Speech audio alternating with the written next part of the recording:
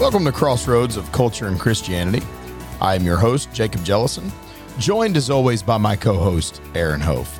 Today, we're going to continue our discussion that we started a couple episodes ago. We're going to continue talking about abortion.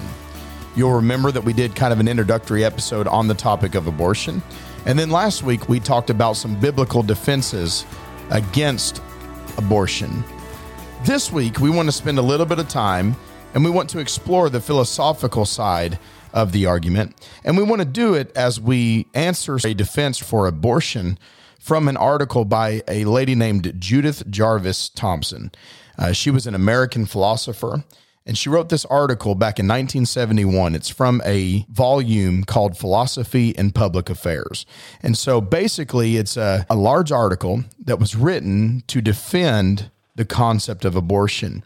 There's many different illustrations that she uses and parallels between different things that she uses to try to defend her position. And what's interesting about this article is that she really doesn't argue in defense of abortion from the angle that many of the proponents of abortion do. Many of them will argue that abortion is acceptable because it's not truly a human inside the womb. Rather, what she does is she tries to defend the concept of abortion by stating that regardless of whether it's actually a human or not, the fact of the matter is that either one of those is perfectly acceptable. So whether it's a human or not doesn't really change the validity of abortion. And so we kind of want to dive in and dissect some of her thoughts and ideas and try to give a reasonable answer to them. The article, even though you and I, Brother Jellison, disagree strongly with it, it's an interesting read. It's just so strange, to read something that follows this kind of line of thinking, this way of thinking. Right. The first thing before we jump into her illustration, because she's going to, like you already brought out, she's going to assume that, let's say it is a human person, and she's going to conclude we still have the right to kill it or to have an abortion. She might not like the terminology, we have the right to kill it. She would probably still say that we have the right to have an abortion, which we'll jump into that later. But nonetheless, she starts out her second paragraph. She says that it's very difficult to draw a line and say, this is where the fetus becomes a human person. So she says it's real hard to look in the stage of development as from conception to birth, and through life. It's very difficult to find a place where you just draw a line and say, whoa, that's where it becomes a human person. Before that moment, It wasn't, and now it is, But she does seem to think that human personhood begins very early on, even while the child is still in the womb. Right. And so she says that, and here's a quote right out of her second paragraph in this article. She says, I am inclined to think that we shall probably have to agree that the fetus has already become a human person well before birth. Then she gives, after claiming that, she specifically mentions the 10th week. And she says it's already got face, arms, legs, fingers, toes. You can detect brain activity. And so she's mentioning all this that she says is there from the 10th week. And so she says it's obvious that, well before birth, it's already a human person. So I assume from that paragraph that probably by the 10th week, she thinks it's a human person. And again, she says in this very same paragraph, you can't really draw a line and say this is where it became a human person. So I don't know where she would actually say this is where it becomes a human person. She doesn't even know that she can do that. Right. But at the very end of the article, and you mentioned this earlier while you and I were discussing it, but the very last paragraph says, at this place, however, it should be remembered that we have only been pretending throughout that the fetus is a human being from the moment of conception. A very early abortion is surely not the killing of a person, and so is not dealt with by anything I have said here. So she thinks a very early abortion, presumably not week 10, because she does seem to think in the second paragraph that by week 10 it's probably a human person. So that's probably not the stage she's speaking of when she says very early abortion. She probably is speaking of, I assume, I don't know, week 1, 2, 3. But you still have the challenge of what is it specifically? And this is the question that we would like to receive an answer to. But what is it specifically that happened between week 3 and week 10? Even if you can't draw a line and say, this is when it happened. It's like, what is it that makes such a difference in the nature of this thing in the womb that's growing and maturing? What is it that during this time, let's lengthen that time. Say we can't draw a line. Let's just put a block of time. What is it about that block of time that turned it into a human person all of a sudden? It seems very difficult. But still, that's all beside the point, because in this article, she takes the line that, okay, so from early on, it's probably already a human person, but it's still okay to kill it, even though, or to have an abortion. I keep using the terminology to kill it because it's habit for me. I think of abortion as the active killing of this innocent life. That's how I think of it. And so it's hard for me to use sometimes this other terminology. But so her terminology, it's okay to have an abortion, even if it's a human person that's in the womb. And the illustration she gives is just unreal. You read it. You might, I don't know. I guess we should unpack the illustration just maybe before we dive into some of those details that just some of our critique. Maybe we should just kind of give our audience a real quick overview of the illustration, because I don't know how many of them have read this article by Judith Jarvis Thompson. Probably not too many. Probably not. So you want to give the illustration she gives? Sure. So basically what she builds her entire argument around is this illustration. She says, imagine this. You wake up in the morning, you find yourself back to back in bed with an unconscious violinist. Not to make it too humorous, but I have no idea why she randomly chose a violinist. That's beside the point. I have no idea. Of all the things she could have chosen, it's a violinist. So a famous unconscious violinist. He's been found to have a fatal kidney disease. And so basically what has happened is the Society of Music Lovers have canvassed medical records. They went through all the medical records and they found that you are the only person that has the right blood type to help this violinist. They have, as a result of that, they've kidnapped you and they have basically attached you to the violinist's circulatory system. And so your kidneys are being used to pull the blood or pull the poison from his blood. And the director of the hospital looks at you and he says, look, we're sorry the Society of Music Lovers did this to you. We'd never have permitted it if we had known, but they did it, and the violinist is now plugged into you. And so if you unplug yourself from the violinist, you would kill him.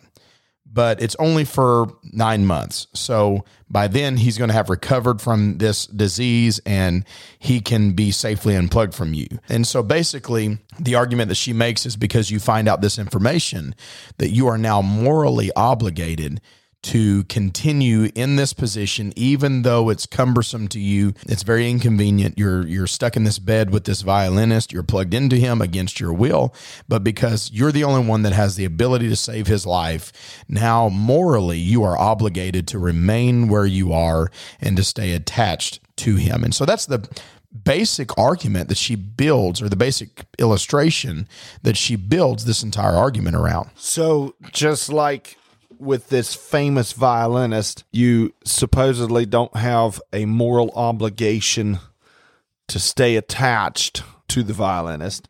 So with pregnancy, the expectant mother has no moral obligation to remain attached to the developing fetus inside the womb. And so, there's a number of details about this that just this illustration that I just find difficult, and some of them maybe more than others. One of the things that for me, as I read through the article and her illustration, I mean, when a mother is expecting a child, it's pregnancy.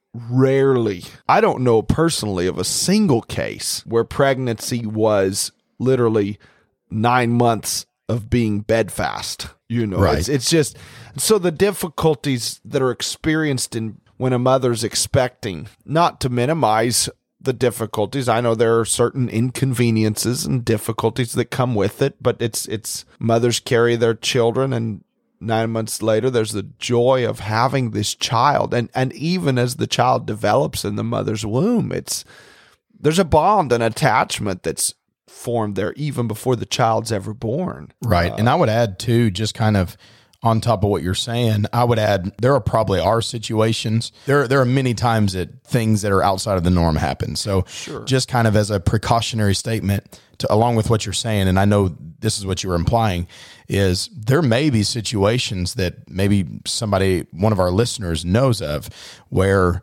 you know, a mother has been bedridden for almost the duration of her pregnancy. We're not saying that doesn't happen. What we're saying is that that's not the norm. There are things that do happen in medical situations that do occur, and so things happen that shouldn't happen normally. But the fact of the matter is that the majority of pregnancies are not that way. Right. I mean, even with that being said, I mean, I'm aware of difficult situations and circumstances that have arisen, but 9 months bedfast is still extreme. Yeah, absolutely. I mean, I'm aware of situations where, say, the last few months of pregnancy, the mother is supposed to take it really easy, something like that. But I don't know of any cases where it's literally 9 months of being bedfast. You know, I mean, absolutely unable to get up, period. Even in cases where, for the most part, they have to take it very easy and a lot of time laying down.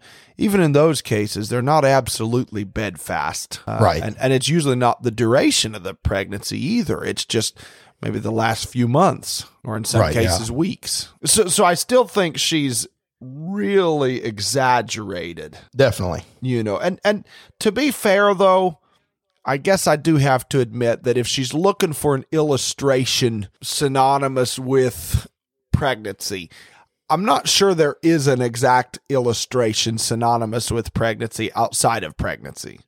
So to be fair, it might be a little unfair of me to completely expect all the details to match up, but still, it certainly is exaggerated in here a little bit. Yeah. One of the points too that I find that is problematic with this illustration is, for starters, and you already said this basically, but it's kind of an absurd hypothetical situation.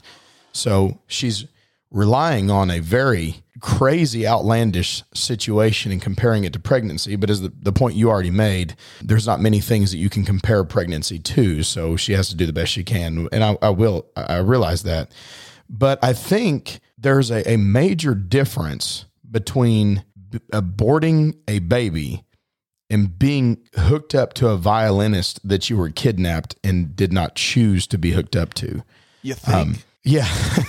I mean, slightly. There might be a slight difference there.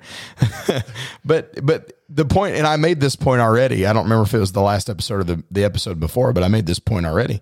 When you become expecting with a child, it was a direct result of a choice that you made. So again, there's not a comparison here. So in this situation, you're kidnapped and you're hooked up to a violinist against your will. In the situation of having an abortion, you're faced with that situation because of a direct result of your own choices. And that's one of the issues that I have, and I've seen it all throughout this article, but one of the issues that I have with many people that are proponents of abortion is they are not willing to accept personal responsibility for their own actions. And they try to do their best to explain it away. And that's exactly what this illustration does. It's trying to explain away the responsibility, because in the illustration, you didn't have a choice. You didn't choose that. You just you woke up and that's how it was. But in the situation of abortion, you did have a choice. You made a decision, and now you have a result of that decision. Whether you like it or not, whether you want it or not, it is your responsibility at that point. And again, I'm not talking about rape and things like that. I realize that there are exceptions to that. I understand. But again, as we talked about last episode, those are very small in percentage. That's true. That's true. And I guess if we continue with her illustration, she's trying to say that even though it's a human person in the womb, we still have the right to have an abortion. Just like this violinist is a human person, and you still have the right to reach around behind you and unhook, unplug, unattach yourself from the violinist. Your body supplies the nutrients he needs, and your kidneys are cleansing, and your body's doing the work to keep him alive. And yet she says you have the right to unattach yourself from the violinist. And honestly, it doesn't really make a difference, maybe to a point. She's arguing he's a human person, yet you have the right to unattach yourself. She doesn't build much in this illustration on the fact that, well, you didn't have a choice, so therefore. And it's true, normally the baby is in you because of a choice you made. Normally the mother's expecting because of a choice she made.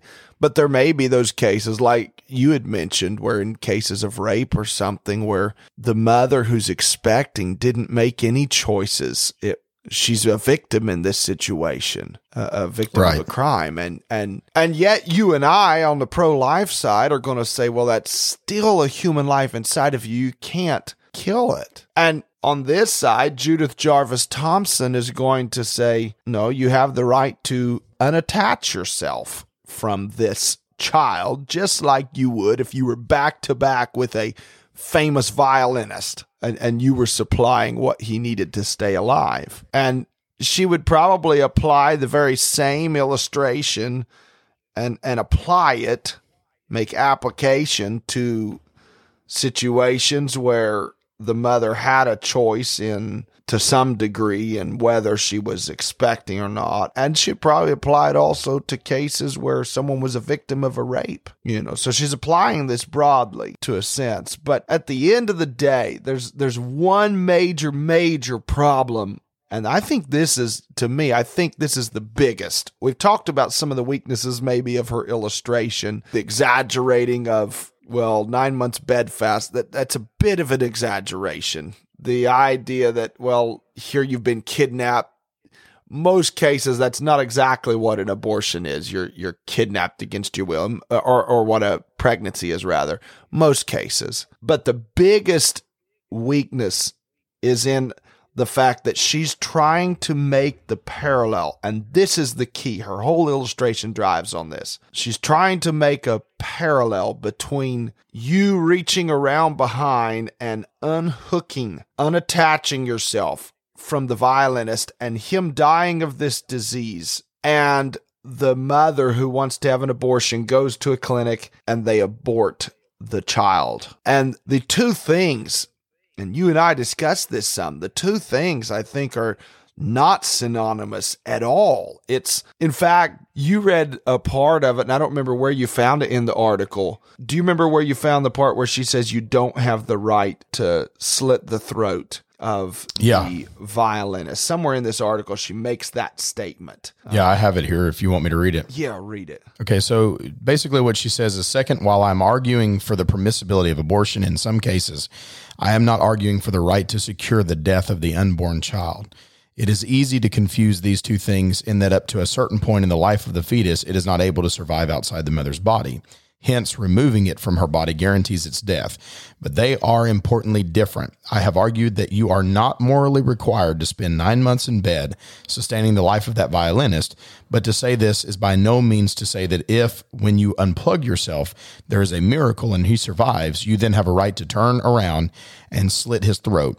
You may detach yourself even if this costs him his life. You have no right to be guaranteed his death by some other means. If unplugging yourself does not kill him, so there are some people who feel dissatisfied with this feature of my argument. She says, a woman may be utterly devastated by the thought of a child, a bit of herself put up for adoption and never seen or heard from again. She may therefore not merely want to detach that child from her, but more that it die. So she describes abortion as just unattaching yourself from the child. Yeah.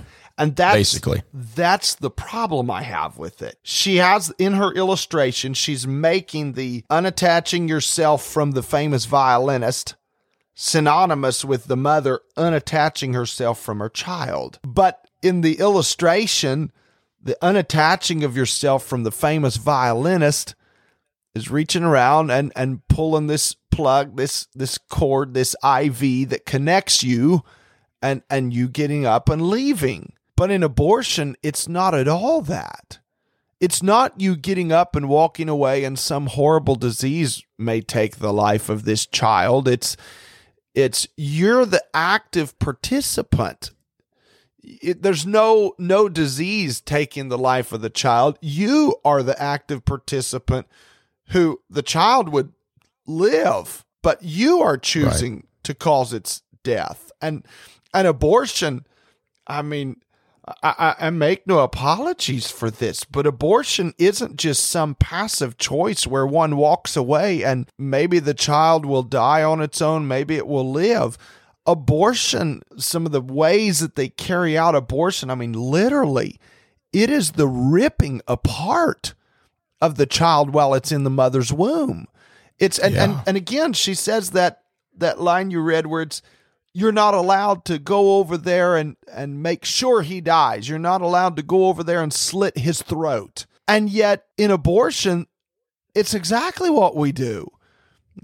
In D&E, sometimes they have to, they dilate and evacuate the womb. There's a vacuum that's used. And in the process, oftentimes the child is too big to just pull out of the womb as is. And oftentimes they have to literally dismember the child before they can pull it out of the womb. And so it's not, when she says you don't have the right to go slit the throat, but that's exactly what abortion is. Right. And so it's active. I think that is the biggest problem with this article. We can talk all day long about maybe the weakness of the illustration and where it goes too far or not far enough. But the whole argument hinges on you have the right to unattach yourself from the violinist. But abortion is not merely unattaching yourself from the child and the child can go on living. That's not what abortion is. It's the violent ending of the life of this unborn child. Absolutely. One of the things that she does as well in this article, and I was just kind of looking over it as you were bringing that point out, is she actually, it's kind of fascinating, but she actually goes to the story of the Good Samaritan to try to prove her point. And as she's doing that, she is stating that she's basically stating that what Jesus is teaching in this parable is not necessarily a moral obligation, but it's just basically he's encouraging that there may be times that we should go beyond what is morally required of us. So what she's saying is there's a level of morality, but sometimes it's going beyond that level of morality. That's what makes us a good Samaritan. So it's not something that's morally required. And what she does is she uses this illustration of a woman named Kitty Genovese, which I'm not familiar with this story. This article was written back in the 70s. So, but anyway, the story is that she was murdered while 38 people watched or listened, and they didn't do anything at all to help her. They didn't intervene at all. They didn't even call the police, according to this story here that she has. And none of them were charged. So it seems like from the argument here that she's making is that because there was no law stating that by them not interfering, they broke any kind of law, that obviously even the law recognizes that it's not a moral obligation for us to intervene. And she uses this account of Jesus or that Jesus gives this parable to state that to save someone's life is not a moral obligation. I don't know that I agree with that. I don't know that Jesus is stating that it wasn't a moral obligation. I mean, I think that was the point that he was making. It was the moral thing to do. It was the fact of the matter is that the Good Samaritan, it wasn't just something that he did just to be nice. It was, but that's not the point. I think the point was that Jesus is making, and again, it was a parable, it was a hypothetical story, but I think the point that Jesus is making is, as human beings, it ought to be our desire to reach out, especially to those that are the most vulnerable in society, and to protect them. That's the whole point. She's missing the entire point of that parable by stating that what Jesus is teaching is not a moral obligation, but that sometimes we may be willing to go beyond what is actually morally required of us. Yeah, I looked up while you were talking. I went back to the passage she mentioned specifically in the article, Luke 10, where the story of the Good Samaritan is found. And the whole idea comes from the law, and it's a discussion between the lawyer and Christ, and he's trying to tempt Christ, trap him. He's like, what do I do to inherit eternal life? And so Jesus said, well, what's in the law? How do you read the law? And so the lawyer tells him, and he says, that's right. Go do that and live. And the lawyer's trying to find sort of a way out, a loophole, if you will. And so what the lawyer had determined was, here's what I'm supposed to do from the law. I love God with everything that I am, and I also love my neighbor as myself. And Jesus' response had been, yeah, that's right. Go do that and live. Love God with everything that you are and have, and love your neighbor as yourself. And that's it. And on those two, the whole law and the commandments and the prophets hang on those. And so the lawyer, he's again looking for that loophole, and he's, who is my neighbor? That's the quote in Luke 10:29. And who is my neighbor? And that's where Jesus gives this story of the Good Samaritan. And the Good Samaritan, Jesus concludes this story of the Good Samaritan with, who was neighbor? Well, the one that showed mercy on him, which was the Good Samaritan. And Jesus says, go and do thou likewise. Go show mercy. Go be like that. And so you're to love those. And so Jesus isn't giving you're right, he's not giving this story of the Good Samaritan as there are times you might go above and beyond, but you don't have to live this way, be this way. In at least in Scripture, we have to admit that Jesus gives this as this is how you live, Right. So for sure, when you're looking in Scripture, it doesn't fit with how she's using it as far as are we actually required to help? We are according to Christ. Yeah, absolutely. I think she's missing the entire point. She says it's not a moral obligation, but I think that the point that Jesus is making is it is a moral obligation. Right, for sure. So at the end of the day, it's an interesting article to say the least. There's a number of interesting points to throw around and consider, and possible weaknesses of the illustration. But at the end of the day, the big glaring failure to me, and this is probably where my critique reaches its end, but the big glaring failure to me is the fact that abortion, she gets it wrong. Abortion is not simply the mother detaching herself from the child. Right. It's the violent ripping apart, the violent ending of the life of this child in so many cases. And getting to the goal of it all. In abortion, the goal is not to get the baby out of the mother's womb alive and just be detached. The goal is to end the life of this baby. Right. And yet in the illustration, the goal was not to kill the violinist. The goal was simply detachment. Honestly, a better illustration as far as the whole detachment and walking away and letting live, or whatever would happen, letting just nature take its course. A better analogy would probably be, and there she left that famous violinist in the bed under the care of the medical individuals who were watching over both of them. And a closer analogy to doing that might be more along the lines of having the child and giving it up for adoption. But it's, again, the whole nature of the thing, the nature of abortion is absolutely just misrepresented in my estimation. Yeah. It's completely misrepresented. It's presented as something very passive. We're just detaching ourselves. But it's so much more than that. Right. And that's the point that she makes too, is she says in that quote that I read just a little bit ago, she says it's basically the discretion of the mother. So if you don't want a little piece of you floating around out there, because this is how she dismantles this argument for adoption that you just mentioned. If you don't want a little piece of yourself out there floating around, then you have the right to detach yourself and allow that piece of you to die. But that's not what's happening. It's not a little piece of you that's dying. It's not a philosophical concept. This is a living, breathing human being. It's more than just a piece of you. I mean, it is to some degree biologically, but it's more than just a piece of you.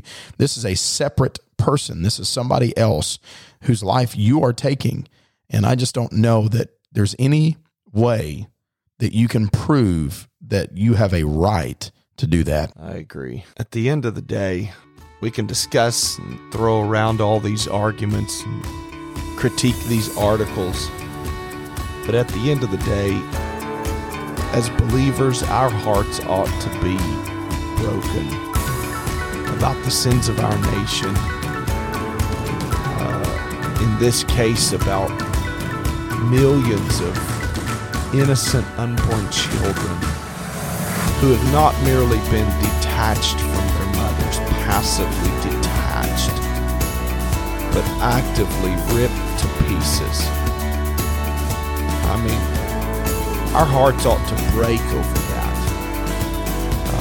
And the lie's been sold to them, and in some cases, mothers have had abortions not knowing all that they were doing.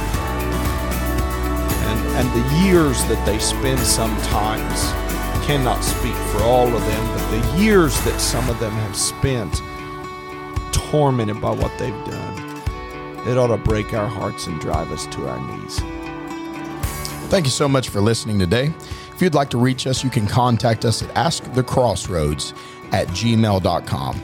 If you'd like to support the podcast, we have instructions down below on how you can do that. Thanks so much for listening. We'll see you next time.